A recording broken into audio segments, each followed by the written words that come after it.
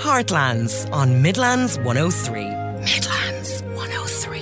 Just great radio. Good morning and a very warm welcome to Heartlands here in Midlands 103 with me, the Reverend Nigel Gill, where we are continuing our Easter celebration, where we continue to have messages from various clergy and friends.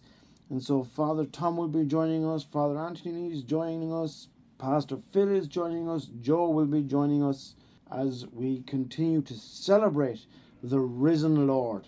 Let us again commence our time by beginning with this song, Then Came the Morning. Heartlands on Midlands 103. Midlands 103. Just great radio. Welcome back to Heartlands here in Midlands 103 with me, the Reverend Nigel Gill. We have just been listening to Easter song recorded and written by the second chapter of Acts. They were a group that were around in the 1970s and were very instrumental in the transition of worship to the more modern contemporary style that we appreciate today. Continuing our journey through the Easter story, today we read of Thomas and Jesus' appearance to Thomas, beginning at verse 19. On the evening of the first day of the week, when the disciples were together, with the doors locked for fear of the Jews, Jesus came and stood among them and said, "Peace be with you." After he said this, he showed them his hands and side, and the disciples were overjoyed when they saw the Lord. Again Jesus said, "Peace be with you. As the Father has sent me, I am sending you." And with that he breathed on them and said, "Receive the Holy Spirit. If you forgive anyone his sins, they are forgiven. If you do not forgive them, they are not forgiven." Now Thomas, called Didymus, one of the 12, was not with the disciples when Jesus came. So the other disciples told him, "We have seen the Lord."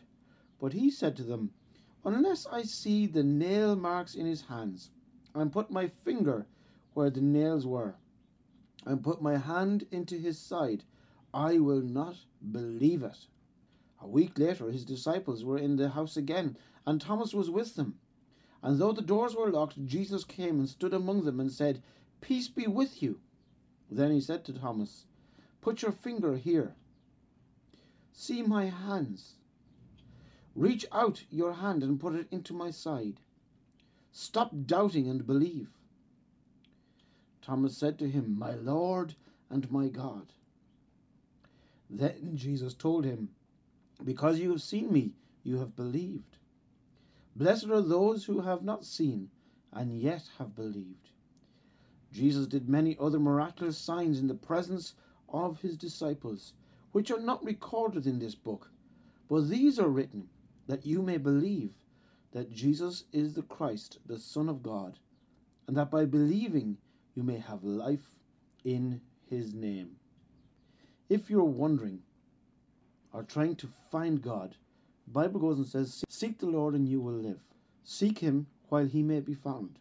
If you genuinely are searching and seeking and want to know who Jesus Christ is and what is this eternal life about, John makes no bones about the fact that the reason he wrote his gospel is so that you may believe and have eternal life. Now, time to have a greeting from one of our church leaders. Here is Father Tom, followed by Father Anthony. Easter is upon us, and for the last 6 weeks during Lent we have been preparing for Easter time. The old people used to say that on Easter Day the sun dances, and it's another way of being reminded about life and joy and hope. And we know that life and joy and hope are essential to be able to cope with life. And for those for whom life and joy and hope is an unlimited supply, we especially remember and pray for you. Easter blessings, and I want to conclude with these lovely lines from the English poet Malcolm Guite, called Easter Dawn. He blesses every love that weeps and grieves, and now he blesses hers who stood and wept, and would not be consoled or leave her love's last touching place, but watched as low light crept up from the east. A sound behind her stirs, a shatter of bright bird song through the air. She turns, but cannot focus through her tears or recognise the gardener standing there. She hardly hears his gentle question, "Why? Why are you weeping?" or sees the play of light that brightens as she chokes out her reply. They took my love away, my day is night. And then she hears her name, she hears love say, the word that turns her night and ours today. I hope this Easter that you can somehow or other see the dance of the sun for you, that the light of the resurrection, the joy of Easter is very much in the depths of your being. Father Anthony has a little blessing of Easter for you too. Blessing you all the listeners, a very happy Easter. May the risen Christ bring you all the hope and the joy and the light. God bless you all. Heartlands on Midlands 103. Midlands 103. Just great radio. Welcome back to Heartlands here in Midlands 103 with me, the Reverend Nigel Gill. And now we are going to continue our Easter celebrations with a word from Joe. Hello. Genesis 2:7 reads, "Then the Lord God formed a man from the dust of the ground and breathed into his nostrils the breath of life, and the man became a living being." John 20 verse 22 reads, "And when he had said this, he breathed on them and said unto them, Receive ye the Holy Ghost." Ezekiel 37 verse 3 reads, "And he said unto me, Son of man, can these bones live? And I answered, O Lord God, you know." Lamentations 3 verses 22 to 25 read, "It is of the Lord's mercies that we are not consumed, because his compassions fail not. They are new every morning. Great is thy faithfulness. The Lord is my portion, says my soul. Therefore will I hope in him. The Lord is good unto them that wait for him, to the soul that seeks him." Lamentations 3 verse 31 reads, "For the Lord will not reject us forever." Proverbs 13:12 reads, "Hope deferred makes the heart grow sick, but desire fulfilled is a tree of life." Jeremiah 29:11 reads, "For I know the thoughts that I think toward you, says the Lord, thoughts of peace and not of evil, to give you an expected end." I've threaded all of these verses together to form at least some aspect of God's nature. He can resurrect old hopes, breathe new life into dead situations, and even give new hopes for the future. He can restore your fortunes as before. Delay in your situation is not denial, so old hopes that got dashed can be revisited and restored because his gifts are without repentance. As for broken relationships, friendships, and sadnesses for people who have gone from our lives, sadnesses in marriages, sadnesses for old acquaintances, he has these things in hand too.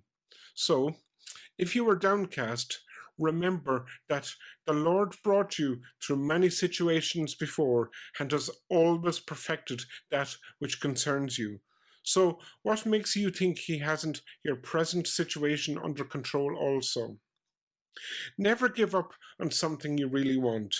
It may be difficult to wait, but it's far more difficult to regret. Be okay with not knowing what may come next, but know that whatever it is, it will be okay. You will be okay. Our times are in his hands. God bless you. Now for a few moments, let us turn our attention back to our gospel reading and to Thomas's encounter with the Lord Jesus Christ. Thomas, for some reason, just because the Lord Jesus Christ went and said to him, "Stop doubting and believe," has been given the moniker Doubting Thomas. One occasion when he is there going, "Really? Well, I want to see Jesus for myself. And the way I know it's Jesus is if I go and put my finger into the nail holes in his hands and feet and put my hand into his side. Then I'll know it's Jesus. I don't think that is too unreasonable a claim for Thomas to be making in the light of the circumstances that's just taken place. Do you? Nearly every atheist will go and tell you, well, I want proof. Show me the facts.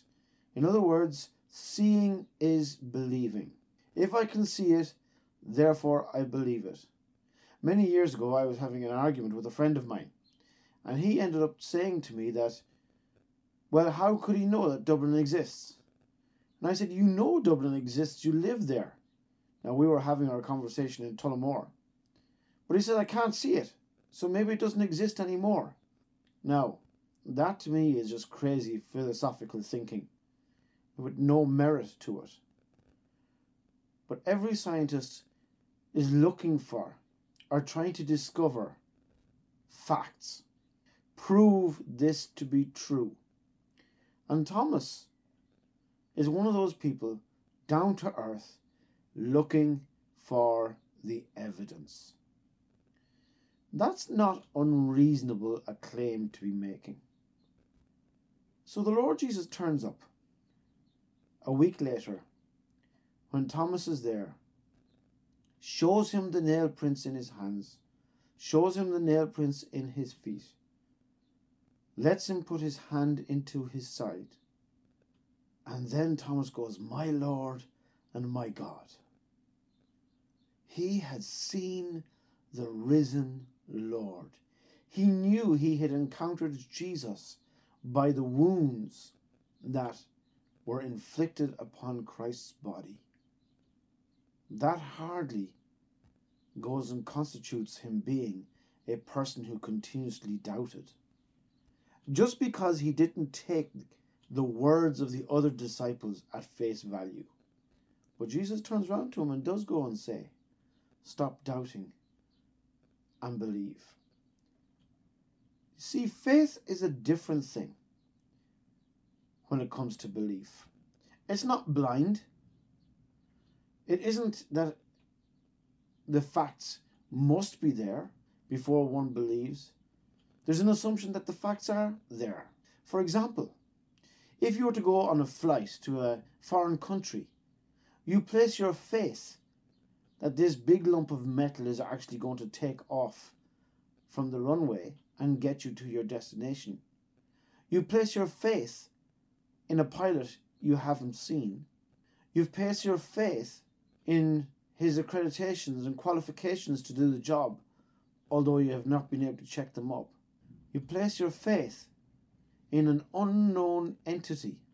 You place your faith in the aviation industry and their checks and balances to ensure that the person at the front of the plane is who he claims to be, the pilot.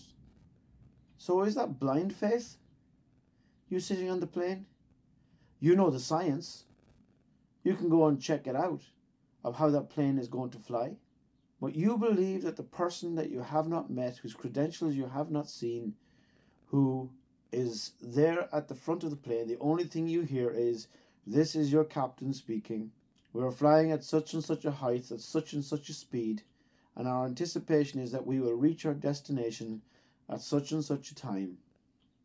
And you place your faith in that. Jesus goes and says, blessed are those who believe, who have not seen.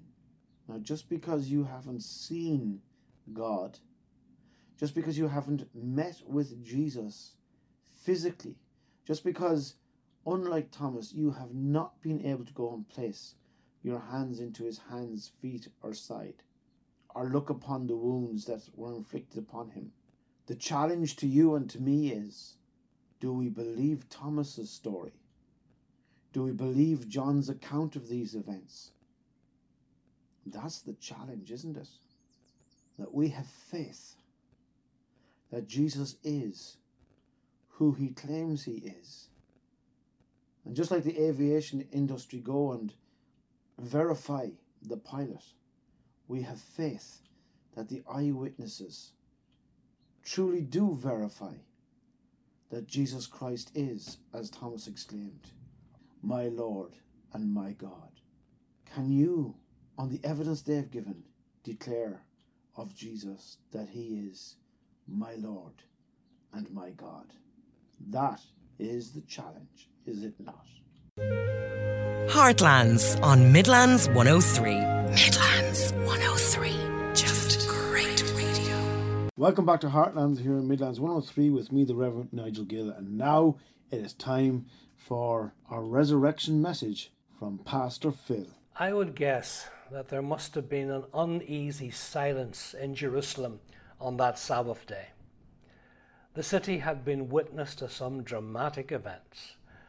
The arrest and trial of a remarkable rabbi, the death sentence passed by Governor Pilate, the release of a terrorist prisoner, the awful scourging of the rabbi, the crosses on Golgotha, and then stories of the temple curtain being ripped in two. What could it all possibly mean? The following day the sun had not yet risen, but some women were already about their business. Mark's Gospel, chapter 16, from the start. Now when the Sabbath was past, Mary Magdalene, Mary the mother of James, and Salome brought spices that they might come and anoint him. Very early in the morning, on the first day of the week, they came to the tomb when the sun had risen.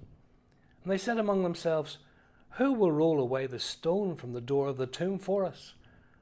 But when they looked up, they saw that the stone had been rolled away, for it was very large. And entering the tomb, they saw a young man clothed in a long white robe, sitting on the right side. And they were alarmed. But he said to them, "Do not be alarmed. You seek Jesus of Nazareth, who was crucified. He is risen. He is not here. See the place where they laid him.